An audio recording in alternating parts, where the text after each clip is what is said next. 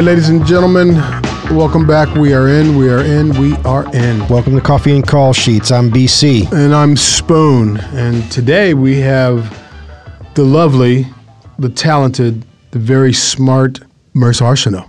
Yeah. You might not see it, but she has a really cool hat. Yeah, she does have a really cool hat.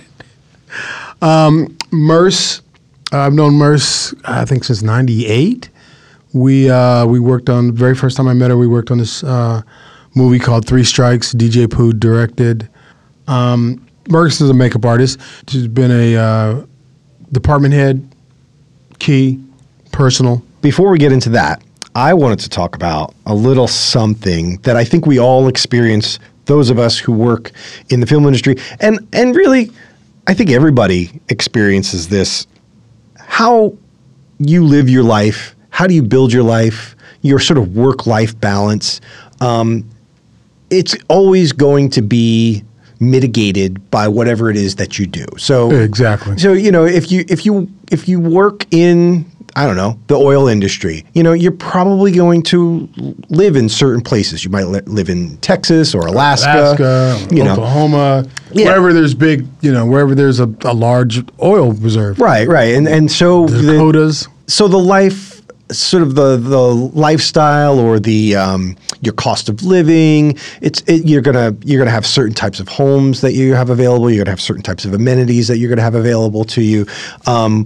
Working in the film industry, it's different. Yes, very much so. The places where production is really happening. I mean, granted, productions happen all over the country, but primarily it's Los Angeles, New York, Atlanta, Chicago, New Orleans, Louisiana, which is like Louisiana. But you're getting into the smaller markets there when you're talking about like North Carolina, Louisiana, exactly, New Mexico. Yeah.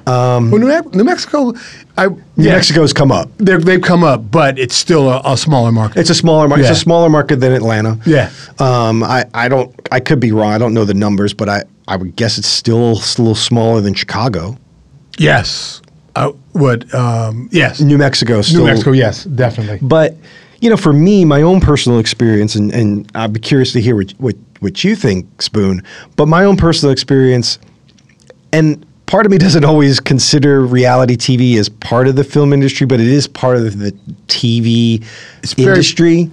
Entertainment. Yes. Yeah. And I worked on a lot of reality TV shows for several years before I got into the scripted side of things. And when I worked on those shows, I pretty much spent half the year usually out of town. Right. I was very often in Alaska. I did two different shows, Yukon Men and Life Below Zero in Alaska. Really? Yeah. I did not know that. You didn't know that? No. You're lying. No. You didn't know that I worked on those shows?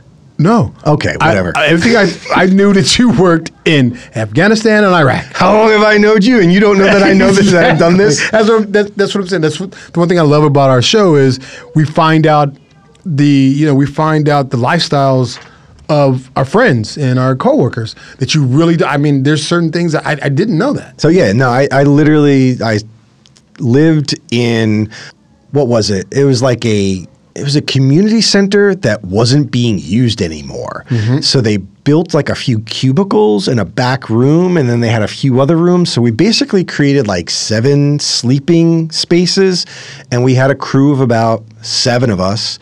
And we spent 5, 6, 7 months there shooting a reality show from like the dead of winter when it was like negative 20 degrees on a given day. Dang it.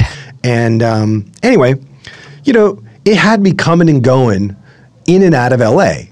Right. I did a few reality shows that took me like all over the country. Like it was more of a traveling show. It was like we'd go from one city to the next. But how do you manage all of that? Like I think about like I got a cousin who, he was like a trucker. He was sometimes spending weeks doing, I think, truck routes in Texas, but he lived in Michigan. And I had another friend of mine who was an electrician in Florida, like doing the lines, the electrical lines. Oh, wow. Whenever there was hurricanes, he'd go all over the state of Florida, and sometimes Houston or Louisiana or wherever there were other hurricanes. Usually he did a lot of like disaster relief, getting the power lines back up. And that was just the way he managed his life. Right. Even though he lived in Miami. Right. Now, did he have family? Yeah, he had a couple of kids, but and his life was, his base of operations was in Miami. Right. But he was constantly traveling for work. Right. And I think that that's kind of counter to our expectations of a stable life. Right, exactly. For me, I like going out of town. Yeah. But yeah, I like the just to be honest, the money's better. Yeah. The money's good. You get your housing allowance, you get your per diem, and you get your out of town fee. So the money is better. But it's not always about the money. I'm lying. Well, you probably wouldn't do it if there wasn't a difference in pay. Exactly. That's exactly right. Because the thing is like you're going into a new town, you're going into a new place, and you've got to try to figure out how to adjust. You know what I mean? Because it's like you're not there long enough to really get to know what's the people, and you're still working the crazy hours, but trying to adjust to being in a new place and trying to adjust to the freeways and to the restaurants. Well, you're a stranger in a strange land. Exactly. And so what you have to do is, you don't have your friends, like, hey, let's go and have a drink. So what happens is the crew members become much closer. Right. Even though we're close on set here, we spend 12 to 15 hours. Now it's like, not only are we spending 12 to 15 hours, we're also spending time outside of work together. So the thing about it is, once again, you got to kind of figure out your new lifestyle, because it is a new lifestyle because you're out of town. Yeah. And what you got to really understand, it's location, not vacation. Because I did some dumb things on my first location job. I was staying in a hotel. I was on Beverly Hills Cop 3. And I remember I shared a room, and I don't know how that even came about, but I shared a room with like an additional AD. I was a PA. And I can remember him telling me, yo, man, this is location, not vacation. And I'm like, man, be quiet. I know what the hell I'm doing. Shit, I'm going to have a good time. I'm going out. How old are you? I was like, he might even been younger than me. But, it was like, I'm on location. Shit, this is the shit. Right? I was Beverly Hills Cop 3. We're shooting at Paramount's Great America. And I fucking get home late one night, drunk, right? And passed out. Now, I'm supposed to be at work at 7. I didn't stay out too late, but I was buzzed. So I got home maybe 2 o'clock, right? So that's only it wasn't like 5 hours? Yeah, exactly. But still, 5 hours, you're buzzed, new town. This is before, the smartphone. Yeah. And, and what I had was, you have the hotel bring you. Right. So I slept through the hotel, right? I'm supposed to be at work. You slept through the alarm? I slept through the alarm. So I wake up and I'm supposed to be at work at 7. I wake up, it's 6:45. There's no way I'm going to be able to get to work on time. You're not going to get out of the hotel in 15 minutes. Exactly. So the AD, he had left. Didn't wake me up. Right? Once again, location, not vacation. Right? So now I'm racing down. I get all, I'm getting all my stuff together. So I got to go down, catch a van, get over to set, and it's about a 15-minute drive. So by the time I get out of the hotel, it's 7:05. Right? I'm already 5 minutes late. So then, as I'm going down to get onto the van, some older white lady walks up to me with her keys to her Mercedes. It was like, yes, here you go. And I'm like, if I was like really funky, I could have just took the car, taken it over there, dropped it off. She would have never known. Just left it. Exactly. Left it at car parking. There were no cameras. Exactly. There were cameras or anything like that. And I just, I felt like, okay, all right, no, I'm not the valet, ma'am. So I jump on the van. I get over there. And if Albert Cho ever hears this, he's going to be like, I knew it. And right when I get to set, or not, I'm not even on set yet. I get into base camp, right? I got to put my headset on. I got to get all my stuff going. And I hear him, hey, Spoon, where you at? I was like, oh, I'm jumping on a van on my way to set. And I had literally just gotten there. So. Well, I mean, one of the things that I'm thinking about also is it's not even so much how to adjust your sort of daily approach to how do you get through the day or how do you get through the project. You know, the way that the industry is set up and these particular production centers, particularly Los Angeles or New York, right, where the cost of living is way, way more expensive. Yeah. You know, like I know one guy who works in special effects. He's originally from, I want to say like Tennessee, somewhere in the South. And he just knew that he and his wife and his kids, I think he got started in the industry in the Southeast, and he knew he wasn't going to live in LA, but he works here. Right. So he lives up, I don't know the name of the place. It's a small town along the Angeles Crest Highway. Oh, okay. I can't remember. But that's still LA. It's still in LA County. Right. But literally, I mean, during the winter, that road closes. So he can't come the quickest route. He has to like go down into Riverside County and then come down the 215. Ooh. So he basically goes out to way past Pomona, comes down out of the mountains, and then comes in. He tells me he to get to like Paramount. We worked on a show on Paramount. It took him like 2 hours to get to work, but he made that quality of life decision to live out there. Right. And everybody has to, I think, negotiate that. I would dare say that the way our industry is going with the rise of other production centers like New Mexico, like Atlanta, that we're seeing productions move out there, taking away work from LA and enticing more and more creative people, creative craftspeople, people who work in our industry to be like, you know what?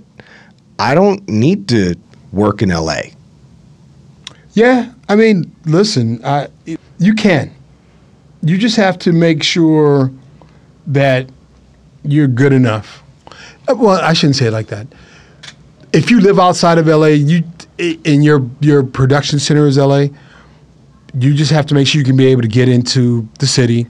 Either you're renting a place, or you're staying with somebody, or you have a place here, and that makes it simple. What I was talking about, like when you leave, like, they take you from LA or they take you from someplace else and put you up. Those are, like I hate staying in hotels. Oh, God, I hate it. Because first of all, I don't want anybody coming into my room, clean up every day, because my room's a mess. And I'm like, I don't want you going through my shit. That's what do not disturb signs are for. Exactly. But then I get tired of living in that fucking mess. Well, in that one bedroom. And that's the reason why you take the do not disturb sign off once or twice a week. I don't want it. Believe me, I've lived in hotels on the road. Right. So I know the drill. Right, exactly. So for me, I want to be as comfortable as I possibly can. So now, for me, it is more like now I'm out of town, so I want the home feeling, right? I want to be in my own spot. I don't want I don't want to have to be next door to someone and they just knock on my door. It's like like when you stay in the hotel, it's like one big dorm and everybody's there. I don't want anybody knocking on my door. Call me, Right. Spoon, we're going out, man. Come on. No, motherfucker, I'm not going out. Call me to see if I want to come and hang out with you. And that's not to say I don't, but maybe I just don't want at that time. Yeah, I think there's the comfort zone that we all have, having our own space at home. And beyond sort of being drawn out of state for work, taking those opportunities and being on the road, there's also that element of, like when we work here in LA, it's like Snowfall, perfect example, or I remember when I worked on Shameless, it's. Did you ever go to Chicago with him? No, I didn't get to go to Chicago with them many times. I only worked with them for about 4 seasons, and a few of them were just sort of like day playing. So I didn't really get the opportunity to go there. I wasn't in the DGA either to kind of get those days. But, it wasn't unheard of for us to do, 2 location moves in a day. Oh. And just constantly moving. It's right. like, how many times do we move on Snowfall? Sometimes 3, moving 4 times a day. Sometimes moving base camp. Yes.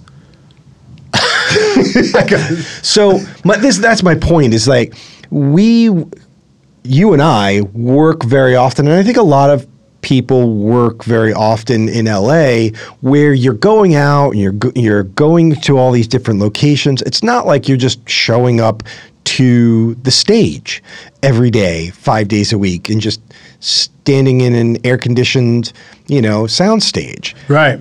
I haven't gotten it good that way because there are those jobs out there. Yes. For example, Fritz. He does a lot of sitcoms. And sitcoms rarely leave. Yeah, I was working a pilot that was like right next door to Ellen. Yeah. Or our base camp was right next door to Ellen at Warner Brothers, and it was like 5 days a week. Yeah. Cohen was over there? Yeah, these guys are just sitting up on the stage. Yeah, exactly. Well, ER rarely left. Right. You know what I mean? And if you do go, you just go to the back lot. And those are good. That's when I think when you get on those shows, and if you can do a little run, like Connie talked about it to us. Exactly. She did a handful of years. You get on that nice little run. I don't want to call it a nice, quote unquote, cushy job, but it's not cushy. But definitely, it's not. It's comfortable. It's comfortable. It's not like Snowfall, where we're like, all right, we're going to be in South Central, then we're going to go to Hollywood, then we're going to go back. And then we're going to San Pedro. Exactly. And we'll all end up back at the Snowfall campus. And we want that all done in 10.5 hours. Oh my God, yes. Yes. You're giving me freaking flashbacks. Anyway,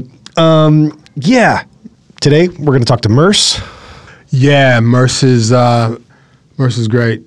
Like I mentioned earlier, she's been a department head, a key, a department head. I know she department headed Coming to America 2.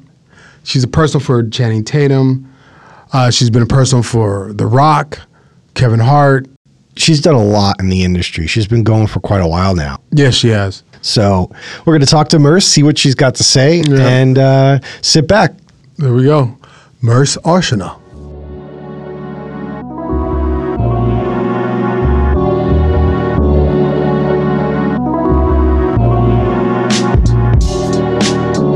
Thank you for playing ball. Of course. That's what I do. Thank you. Merce. Glad to be here. Merc Arceneaux. Thanks for having me. Yeah. Coffee and call sheets. I like the name. Why, do you start off with coffee in the morning? I Being your do. call sheet? Nespresso at home. Make my own. Yeah? Yeah. Oh, you make your own coffee before you come in? Yes. Oh, she's like me. Yeah. Yes. This dude, too. He's like, makes his own coffee. Got the steamer for the milk. Oh, wow. Yeah. It's Oh, like yeah. the whole thing. You do it all. I just do Yeah. black coffee. Oh, no, I can't. It's got to be sweet. It's kind of like my coffee looks like, would you like some coffee with your milk? Gotcha. Yeah. Yeah. A little bitters in there, a little cinnamon. Very light, very wow. sweet. Kind of like Merce. Yeah. So you and I, we've known each other for a while. 97? We met on what? 3 Strikes. 3 Strikes. Yeah. So I think DJ Pooh, one of my DJ Pooh, favorite yes. people in the world. So what was the last show, considering our unwanted work stoppage? What was the last show you've been working on? My last project I wrapped March the 6th was Project Artemis. It's a film for Apple TV, and I was personal to Channing Tatum, who was lovely. and Scarlett Johansson was a star, the both of them, and she was amazing. You know, like our first week of shooting, we got, you know, you load in and everything, but our first week of shooting, she was like invited everybody to come. She's like, oh, I rented out this dive bar, and I just wanted, you know, to invite the crew down for drinks. Oh, nice. Nothing about it was dive. It was like a really nice bar. You walked downstairs you dove down the stairs, and you were like, oh my God. It was like this really cool craft cocktail bar, you know, and they served, no, this was in Savannah. We were in Savannah. Georgia. You were down in Slovenia. We were in Slovenia for a minute, and then we went back to Atlanta. And food, she paid for everything. Nice. Just ordered food, whatever you wanted, you know. And it was this really cool bar, and it was just, and you know, crew. Certain members that were just there all night, you know. Like, right. Scarlett. I love you, Scarlett. Motherfucker, just be on time with the work tomorrow. Right. And that was what, the first week of production? The first week of production. Nice. Yeah. Very She was nice. just, you know, we had a really generous, nice, and then our director, Greg Berlanti, was also amazing. Around Christmas time, he did, you know how they do the bucket, $5 bucket every week? So he did his own bucket right before we wrapped for Christmas. So he had like gift cards that he was, so my name got pulled. My name never gets pulled. My name got pulled, and I wasn't even there. Right. So somebody handed me this gift card. It was $1,000. Damn. And then he turned around and gave me a Wrap gift card for $500. Wow. But he's also the guy that, you know, his deal got cut, you know, because a lot of these people were getting their deals cut by studios. And he gave away $500,000 to people that worked with him and under him. Yep. That's a cool, Yep. yeah, that's a good dude. When I say a nice man, I mean a really nice man. He got a really nice Wrap gift for me, too. Nice. And he was so sweet when I gave it to him. He was like, you didn't have to do that. He's like, for 2.5 days, he kept thanking me. And I was like, oh my God, are you kidding? You're like the nicest man ever. Right, You know, like, so yeah, I would work with him in a heartbeat. All right, so let's take it back. Let's take it way back. What got you into this business? My mother, she was my first influence. Okay. You know, my mother was very into skincare and beauty.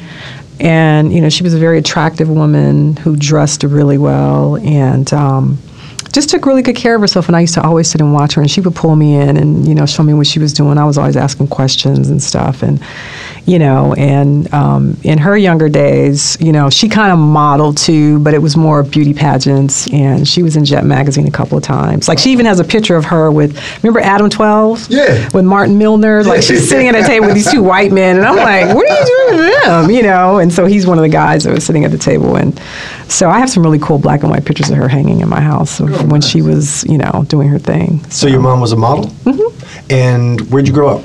Los Angeles, born and raised, yeah. My mother grew up on 37th and Western, and then my parents bought a house right off of 70th and Gramercy, which is off of Florence. Yeah, I lived on 70th and Normandy. Okay, you were right down the street. Yeah, exactly. Yeah, what street? Like you were on 70th? Right there on 70th. In Normandy. Wow, Yeah. That's why I used to go. Now, where'd you go to school? I went to Crenshaw. Okay. Yeah, you went where? St. Mary's Academy. Did you play sports? Big time. What did you Yeah. I played basketball and volleyball, ran track, nice. tennis. Like, I was super athletic. Wow. Yeah, I started sports in elementary school. Right. And then really basketball and volleyball were my two favorite sports in high school. Did you go into modeling like your mom? I was modeling at 15. My mom took me to my first modeling audition, and I wound up getting picked to be a part of this little modeling troupe. And I was the youngest in the troupe, you know, and so it was really fun. You know, everybody was kind of like between 19 and probably 25, I'd say. Everybody was grown up. I was kind of the young, tall, skinny girl. But, you know, so I learned a lot from them, and but I still kind of had my own flavor, you know, and because I practiced. I went to etiquette school when I was young. My mother sent me to etiquette school, and I loved that. And you learn how to walk and stand, posture, which I'm still slouching now. All of the things, etiquette, you learn. So that was a favorite part of growing up. Even though I was a tomboy the whole time, really, to be honest with you, because I was the oldest of 4 brothers, and I have 1 sister. Oh, wow. And my sister was kind of the girly girl, where I was more like, tomboy. So I was always playing sports with my brothers and total tomboy. Yeah. I'm talking tackle football. Get out of here. I'm talking, basketball, Right. my brother and I were close. So I was friends with, and one of my best friends, she had brothers that were friends with my brother, so we would always try to do stuff together. And we always wound up being with the boys. That is amazing how you were able to balance both those worlds, the etiquette, the girly girl world at the same time. It's like, I'll whoop your ass with the boys. So I'm like, don't let the light skin fool you. It was, and that's the thing. I had both. I had a balance at my house because my dad was super strong. My mother was super strong too, but also very feminine and very loving and affectionate, Right. My dad was on the dictator side, so we were like, ugh. Right. He's softened up now in his older age, but being the oldest, he was really tough on me. Oh, yeah. So. I know how that is. My stepfather was Marine. He used to yell at us at attention. Right! Hey, bro. Damn. Yeah, he was very much the yelling at attention type of guy. But I mean, very cool, but I wouldn't be who I am It's true. Today. Yeah. It's true. And I get bothered sometimes by, this soft parenting that's happening now. And I'm like, oh, so you can't ever grab your kid or spank your kid or I didn't get a lot of spankings because I was a good kid, but my brothers, a couple of them got some spankings, you know what I mean? Because they were hard-headed. Yeah. So, but then they didn't, it's like, so I don't get it, and they're fine. My parents, if they had the Dr. Spock book, it was thrown at them. It wasn't read, it was thrown. Yeah, I just, I appreciate my upbringing all the time. I really do. The discipline, the punishments. Yeah. You're not going, you did this, you're not going. I'd be like, oh my God. Right. So, and I think that plays over into, and then me having to have a job. By the time I was 16, I had a job, right. Just the work ethic that was instilled in us early. So you were modeling. How long did you model for? I probably modeled from age 15, and I would say probably around 25, 26, I decided, enough of this. This is not really going anywhere. You know what I mean? It was like, I gave it a good 10 years, 10, 12 years, I'm going to say. Because, at 25, you're kind of old. In the modeling world. They want you young. That seems a little... Yeah, exactly. I think Kate Moss started at 12. I think Kate Moss was 12 when she started. And Brooke Shields, right? Yeah, Brooke Shields was very young. Yeah. I'm sure she's got stories. Trust me. There was a lot of... all of the Me Too stuff. I've experienced some Me Too stuff, back in the day. Imagine. And you're just like, what? Thank God nothing happened. Right. But the fact that I was even,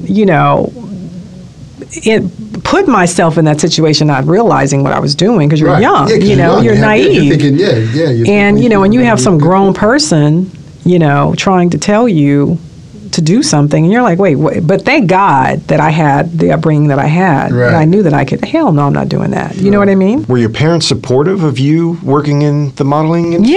Yeah. This is the thing. My mom and dad were supportive of anything that we did, but I had a job while I was modeling, 15, 16, no, I was still in school when I started. So by the time I decided, because my parents moved out of the city and decided to move to West Covina. Oh, wow. Okay. Yeah, so from 70th and Gramercy, because right after I graduated from high school, it started getting a little crazy over there. The crack thing had started, and it was starting to get a little sketchy over in our area, with the drugs and stuff. And, so my parents was like, yeah, we got to get out of here, because they still had 3 boys to raise. Right. And so my father finds his house in West Covina. I'm like, I'm not living out there. Right. Exactly. So, Like, anyway, I didn't stay there long because I literally was my dad called me a gypsy. He's like, oh, the gypsy's home, because I would pack my bag and be gone. I stay at friends' place here and there. I really was bouncing around a lot, right. Because I wanted to model and I had to find a job and, because my parents couldn't afford to support me. I didn't have a car till I was like 27, 28. Yeah. Like I was really like. In L.A.? In LA, I was on the bus forever or friends picking me up. Yeah, and I had to get my own car. Yeah. And so it was not. But you appreciated that. I did. Yeah. I did. When I finally got a car that worked, yeah. My first car was a Volkswagen. I think I paid like $600 for it. That thing lasted like a couple of months. So you said, I'm not staying in West Covina. Nope. And so you come back to LA. Did you model anyplace else? Oh, yeah. I wound up leaving LA, getting an opportunity to go to Chicago. My parents didn't want me to go to Chicago. They were like, oh, God, no, because, my girlfriend was there modeling. And I was like, oh, please let me go. And so I had an aunt there on the South Side. So there was this nervous energy about me, mainly from my mom, about me going to Chicago. Right. And so, but she trusted me, and my dad was like, yeah, well, let's let her go. And I get to Chicago, nothing really happened in Chicago, but my other girlfriend, who was also modeling, was in New York. Tell my parents, and they're just like, oh, Jesus, now she wants to go to New York. Please be careful, And I was like, I will. So I had a very small suitcase with me because I literally was going to Chicago for a short period, but now I'm jumping over to go to New York. And like I'm some jet setter, and I'm not at all. And so get to New York, land in Harlem, where my girlfriend was staying. I just was like, oh my God, I want to stay here. It was fabulous. It was May. It was like hot. All these people everywhere, black folks. It was everything. So I wound up staying in New York for a year. But while I was there, I wasn't supposed to stay that long. And my dad got this letter in the mail in LA. He didn't want to send it to me, but he decided that he would send it to me because he knew modeling was what I really wanted to do, and it was a modeling competition that was happening in New York, and I just so happened to be there. Long story short, I wound up winning this competition. Oh, nice. First place.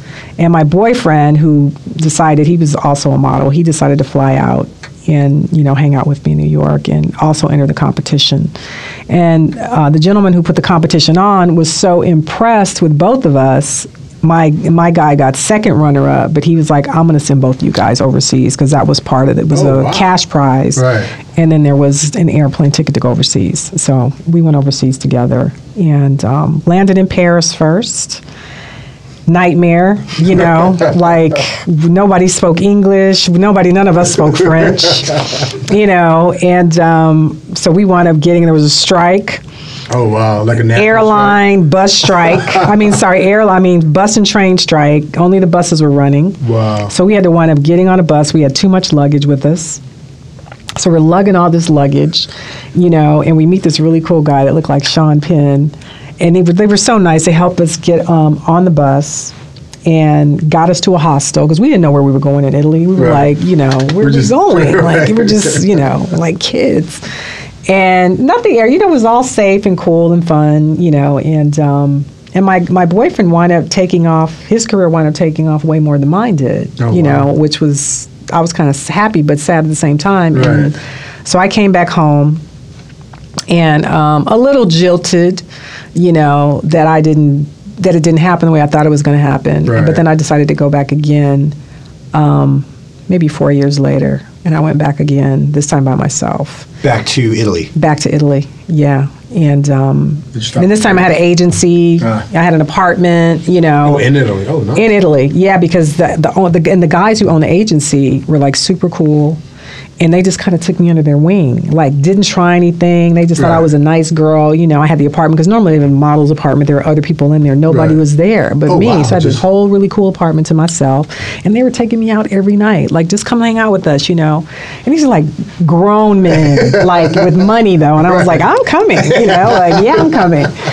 And so it was fun. We had a good time. It was a great time for me. And I would do go-sees and all that stuff, but nothing really, What's a go-see? A go-see is like an audition. You walk in, they look at you and decide if they want to hire you to do something, whatever is fashion show or, catalog work, whatever. It was a lot of that. And again, it was really just more fun for me. And how long were you there? A month. I stayed a month this time. Yeah. Nice. What were the challenges that you had to face while you were, because it sounds like it didn't really take off, like you said before. The first time you were there, it didn't take off the way you wanted it to. Second time around, you were only there for a month. So what were some of the challenges you had to face in getting that modeling career going? Well, my skin tone, for one. It's like, what are you, white? Are you black? I wasn't white enough. I wasn't black enough.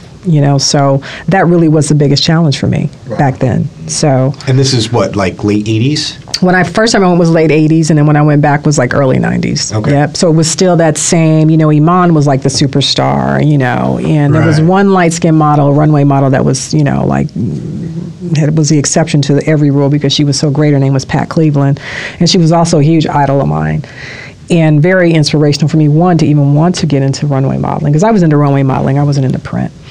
And so it was just tough, to go into these agencies and, and on these auditions, and you just didn't have any luck, but I still had fun. Right. But it was like, okay, do I really want to model? Like, this is maybe just not my time, and I finally, when I came back home at like 26, I think, 27, I'm like, I'm going to do something else. I got to figure something else out. But I started makeup in Orange County. I left LA. I was working downtown as a secretary because I was a secretary for a number of years. And people don't know that, and that's why I think as a creative, I have such a good business sense. Like, I don't really need an agent, but you do when you get to a certain level because you just, so much stuff is going on and you need help. But I have a great business sense of, being able to do the business part of our business. Because some creative people are just not good at it. Right. And so I feel like my executive experience really helped. So you were a secretary and a executive assistant over those same 10 years that you were modeling? Mm-hmm. I worked downtown LA. I had a few jobs downtown LA. I was just always bouncing around because I was like, I don't like it here. And I'd be like, I got to find another job. And so my last job was at Transamerica. And I worked on the top floor and I was secretary to 2 executives. And, I liked the job, but I didn't like the job. And I had met a guy, and he was at Irvine. And I was like, okay, we were trying to see each other. It was kind of tough. I had a car at that point. And a real car. A real car at that point. I was kind of functioning now in life. And but after 3 weeks of going from Orange County, when I moved down there to get to downtown LA, I was like, I can't do this for 3 weeks. Like, this is killing me. So I gave notice and I quit. And then I decided I got to find a job. So I walked across the street to South Coast Plaza and just started doing cold calling. And I had made a resume and everything. And wound up getting hired at Saks Fifth Avenue in the makeup department. So I wasn't looking to work anywhere else, and in any other department in the store. And then that kind of took off for me, the makeup. But I knew I didn't want to work in the counter. But I tell people who want to be in this business, if you want to really be in this business, go and work behind a counter first, because that's like real experience. One, with people, because what do? We work with people every day. Right. Different personalities, different skin tones, like all of that. It's like, it's great homework, to really go and work with the public. Wow. On top of being able to build your makeup kit, as you're working in that store. Right. You're learning about product and, dealing with the public. So I left there and I worked there a year and then decided I wanted to work for MAC and got a job at MAC, left Orange County, moved back to LA and worked for MAC for about a year, and kind of the makeup thing I really just fell into it. I had no plan. Right. It wasn't like I went to school for it or, but I was always creative anyway. I was always a creative person. And so. You already had that foundation with kind of coming up with your mom. Yeah, and modeling. Yeah. I was getting made up all the time by other makeup artists. And so I also learned watching. When I learned stuff, I really learned by watching other people, 9 times out of 10, outside of education. So it was and I find that most makeup artists are either art majors. Most of the great makeup artists to me are either art majors. A lot of them, some did go to art school, a lot didn't. A lot are just natural creatives, Yeah. you know, and because makeup school is cool too to go to, you know, if that's, I just didn't go that route, Right. you know, and I was lucky that I kind of already, because I used to do makeup on all my friends anyway. Right. Back in the day, I thought I was a makeup artist anyway when I was young, you know, so. Yeah, because your mom does. Yeah, yeah. Like, let me do it. Let me do it. Let me show you. Yes, everybody thought I was a makeup artist. So, Right. you know, it was like, it Yeah, kind of so- just kind of, you know, it was a natural transition for me. Right. And it took off as a career. It's something that I just did not plan. Right. And so when I left there, you know, I had very little money saved. You know, I had an apartment and a car, and I was like, you know what, I just don't want to do this anymore. I really want to like work on my own. And I was just inspired by a lot of makeup people coming in. They were buying. You could do it. You would talk. What were you doing? Yeah. You know, and you find out. They was like, damn, I wish I could do that. And then would run into all kind of makeup artists coming to buy makeup. You know, have these conversations and stuff. And Lalette Littlejohn was one of the people who I first really talked to and knew. And I forget how I knew Lalette. And I think I knew Lalette through Irena. Do you know Irena? Yes. Gibson hair. Yeah, Yeah. Irena. So Irena used to do my hair. Right, because Irena with the afro. Yeah. Yeah. Irena. Irena's hair is always something, you know. Right, But yeah, right. yeah. Irena used to do my hair, so I've known Irena since. She was also kind of a mentor, you know, somebody that I really looked up to. And she wasn't in the business yet; she just was a salon owner. Okay. Yeah, so she was doing my hair in high school and out of high school, and so I think I met Lalette through her. And so when Lalette would come in and buy makeup, we started talking, you know. And so I consider Lalette definitely to be one of my first mentors, you know, outside of Irena. And, you know, that kind of helped me get into the business, you know. Okay. And it started with music, you know, like print Music work, videos, music videos. Now I really do music videos. It was more print work, Okay. like print stuff, you know. And I remember doing something with Gerald Albright, Oh. you know, back in the day. And then eventually she brought me into TV. And I worked with her on the Jamie Foxx show. Because Lalette was Jamie's Personal. right? Yeah. Yes. Yeah. Yeah, I worked with both of them on Ali. And Okay. Collateral. Yeah. Yeah. Yeah. So yeah, Lalette was a sweetheart. You know, she was super helpful. And then I wound up meeting Judy Murdoch, who was also a mentor, you know, in bringing me into the film world.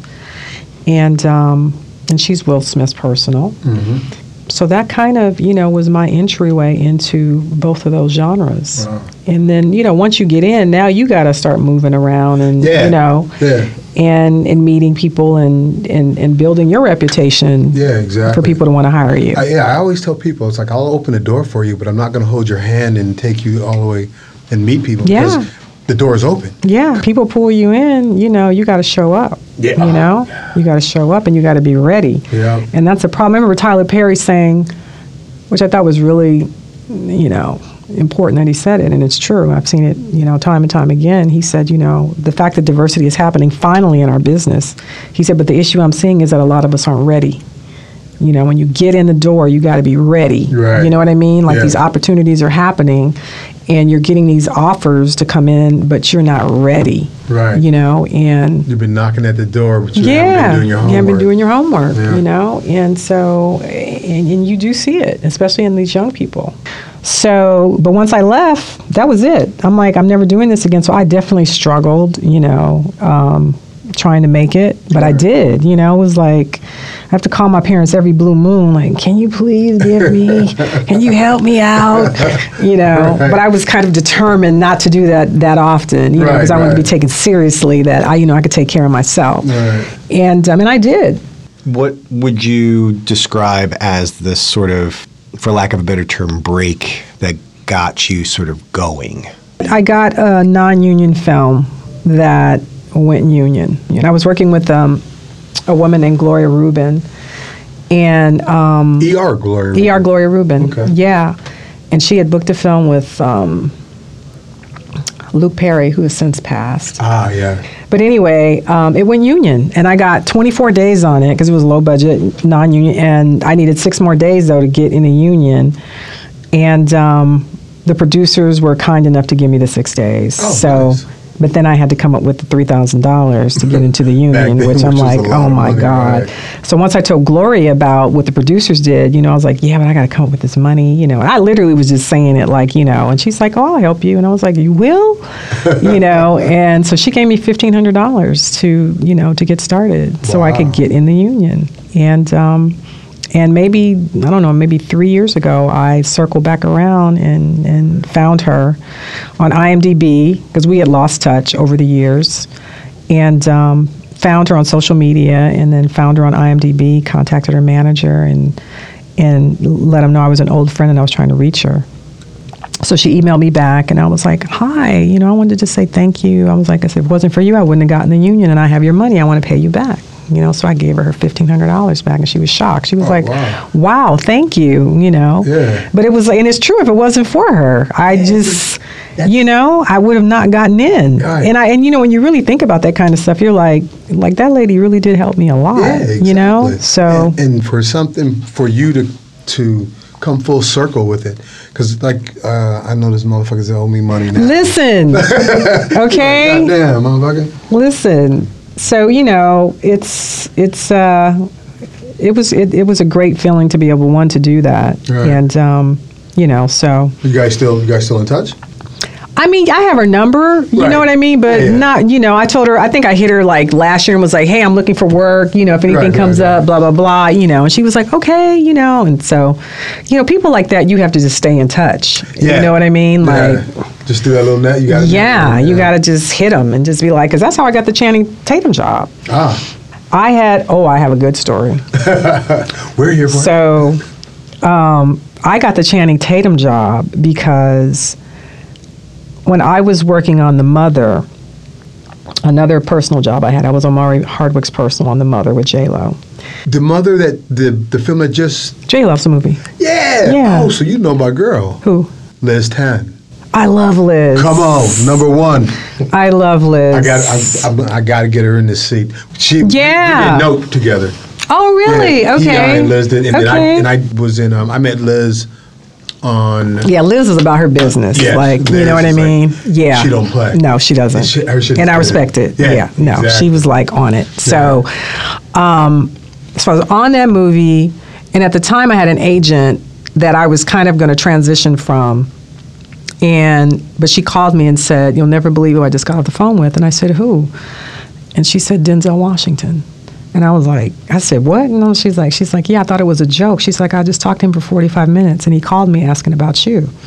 I said, you're what? And I was like, and I said, he called you directly? So she said, yes, And so anyway, long story short, he was calling because his makeup artist of 30 years that he's had is going to be retiring. Right.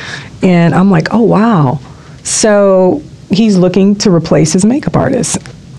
And I'll never forget, I immediately was like, yes, I'm interested, because it was for Equalizer 3. Ooh, And which is a very good movie. Right. So I'm like, yes. So she calls back immediately. It's like this process you got to go get to Denzel. So she calls back the number, and says, hey, she's interested. But then I didn't hear anything for like a month. So I'm thinking, oh, maybe you got somebody else or like whatever. Right. So he winds up calling Omari. Denzel saw that Omari and I worked together. And he called him directly and asked for my number because he wanted to talk to me. So he calls me. So in the phone call, he's like, I want to meet you. And I said, okay, when? And so he says, come to the house. And this was like on a Monday. So on that Thursday, I was at the house. So I go and meet Denzel at his house so we could sit down and talk. And I'm literally at his house for like 3 hours. Wow. Like just to literally sit down with this man. And then Pauletta came out and sat down. Because I met Pauletta way back in the day when I used to have a job in the Beverly Center. It was a really high-end store. She would always come in and shop. And, this is one of my many jobs that I had while I was trying to model. And she was super nice every time she came in, and super classy lady, always stylish. And, so she remembered, I told her, I was like, I remember you from Shauna Stein. It was so funny because we were sitting outside. And I said, I met Pauletta at Shauna Stein. He was like, Shauna Stein? And I was like, I said, do you remember this friend? But he's like, he starts screaming Pauletta's name. Pauletta! Pauletta! You know, like, it was so like, you know, regular folks. Right, and right. Pauletta comes down, and so, do you remember Shauna Stein? Remember Shauna Stein? You know, she was like, yeah. And so anyway, she comes and sits outside with us, and we start talking about Shauna Stein, and then we get into, so she was out there for about 20 minutes talking, you know. And then Denzel took me around the whole property, because of course it's a compound. I mean, Right, it's right, like, right. you know, give me the whole backstory of how he bought it, who he bought it from, and it was nothing here, and, you know, and just, you know, and they're going to sell it now, because all the kids are grown, you Yeah. know, and, so it was nice to just sit back there and just, it was very surreal. You know, Right. to sit back there and just be kicking Like it. just a regular you're like Denzel Washington. Like I'm sitting here with you guys, like Right. just kicking and talking, you know, like. And so my first question was, how did you find me? You know, like who referred me to you? And he said, nobody referred me. He said, I found you on IMDb. And I was like, really? And so he's like, yeah. He said, I'm going to be bald in this movie.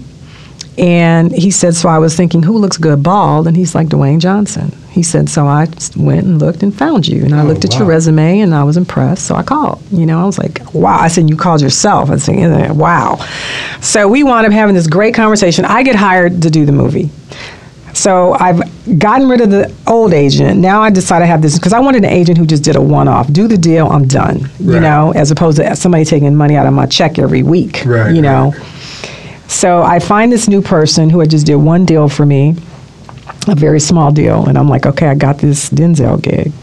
Now in the meantime, I'm hired to do Ogar 2, and I'm trying to negotiate with Mark Evans, who's a producer on The Mother. That's where we met, and he's like said, I would love to have you on this movie with us. And I'm like, oh my God, I would love to come do it. Right. And so when the Denzel call came in, that was shooting in Italy.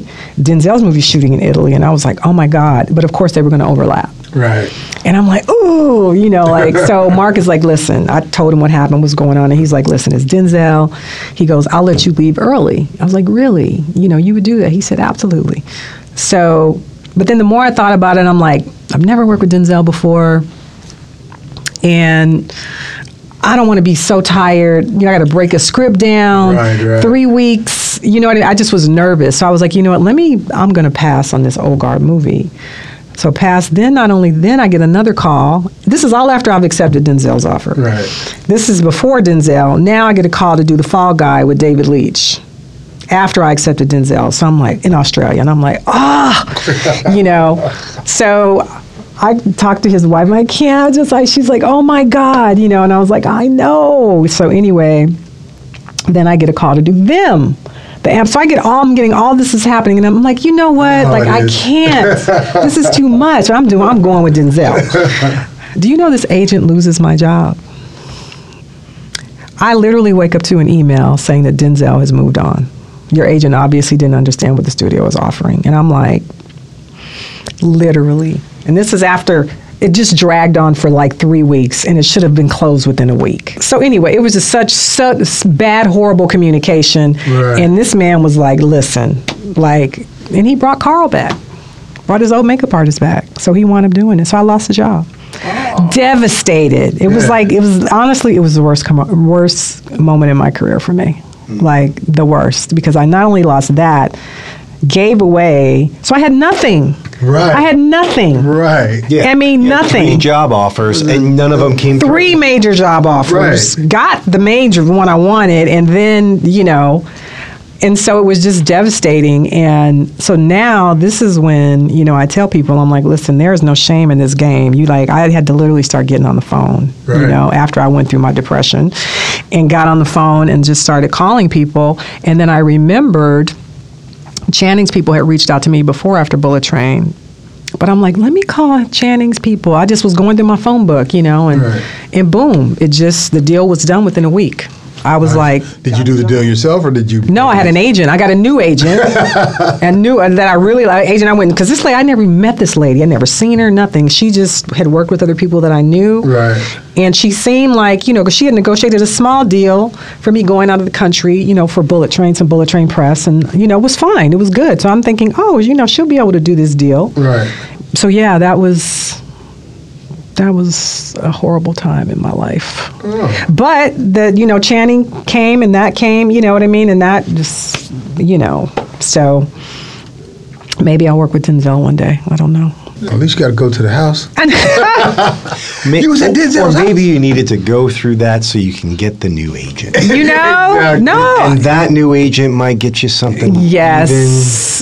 more juicy. Yes. Yeah. No, honestly, a lot of good things happened after that. Once it did. Everything happens for a reason. I'm definitely a firm believer in that. And, I said if it's meant to be, I'll work for him one of these days. And if not, hey, it was a moment in my life. Needless to say, I wanted to kill somebody, but, I just let it go. Right. And moved on. And listen, and my dad called me, we just saw Equalizer 3. It was so good. They were in Italy. I was like, yeah, I know, Dad. Okay?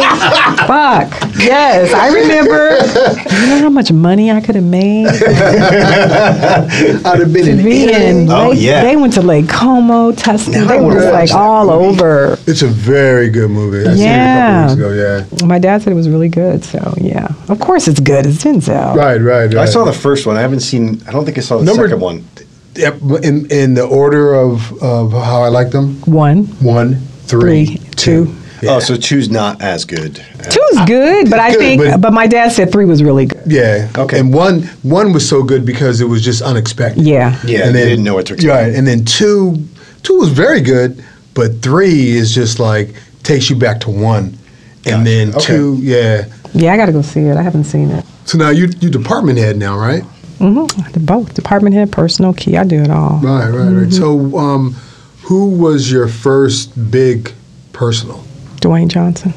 The Rock. The Rock. How long were you with him, or are you still About with him? 3.5 years. Yeah? Mm-hmm. Which I did movies? 9 movies. Wow. Yeah. Which ones? I started with him on Baywatch. We met on Ballers because I department had the first 2 seasons of Ballers, so that's where we met. And his makeup artist that was his personal on there wound up getting pregnant.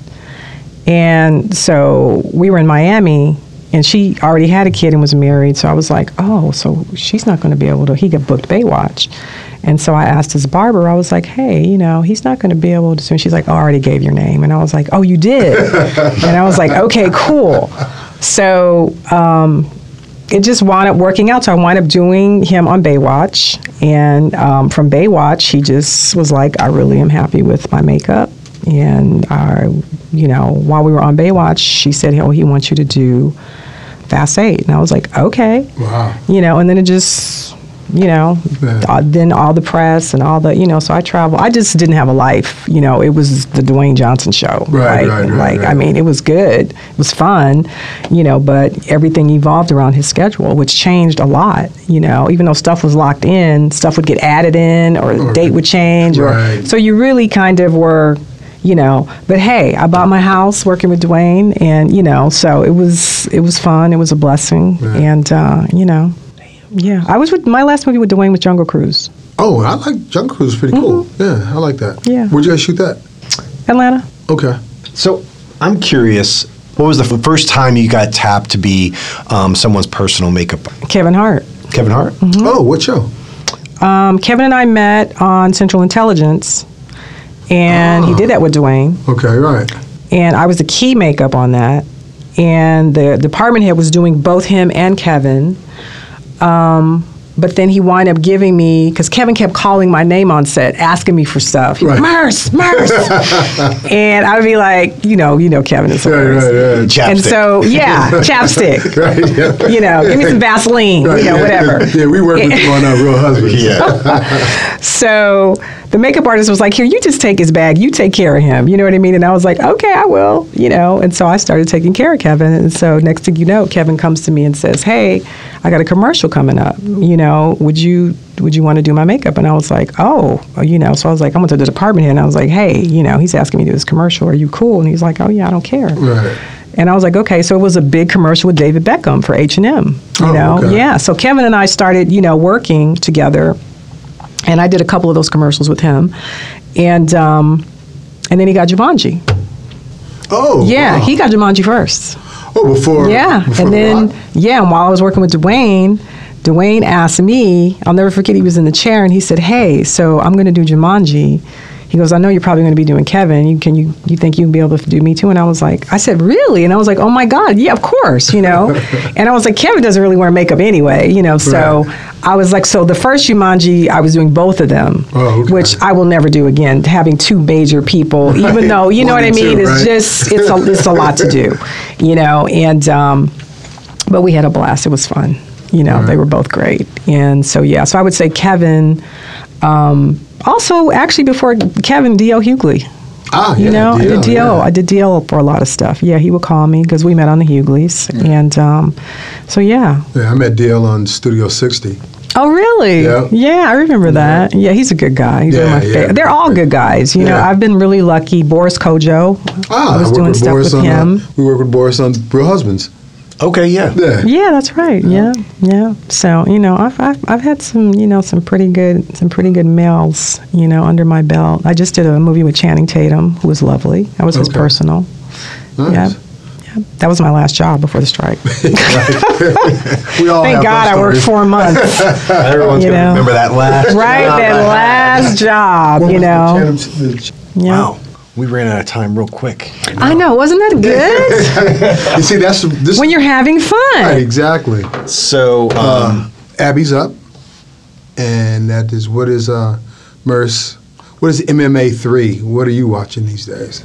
My favorite show that I just finished. I'm a big Taylor Sheridan fan right now. So if you haven't seen it, Special Ops Lioness is great. Yo, I've seen the advertisement, but I haven't checked it out yet. Yeah, it's a really good show.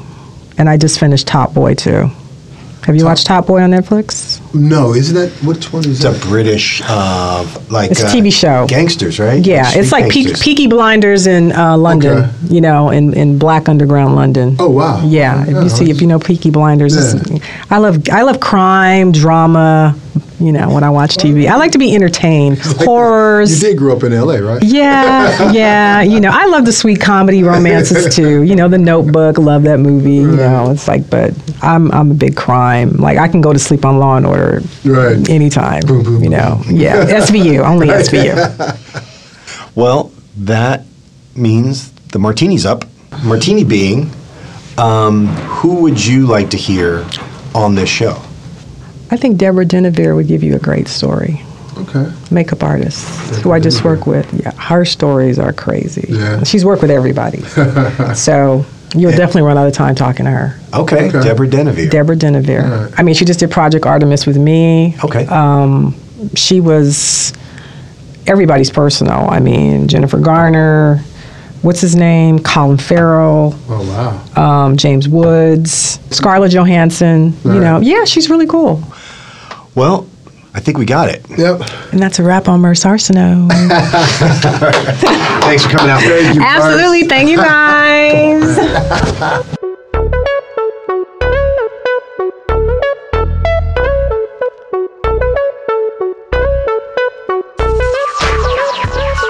That was a pretty cool story. I like that story, how she got the job with Channing Tatum. Right. Through Denzel Washington. Right.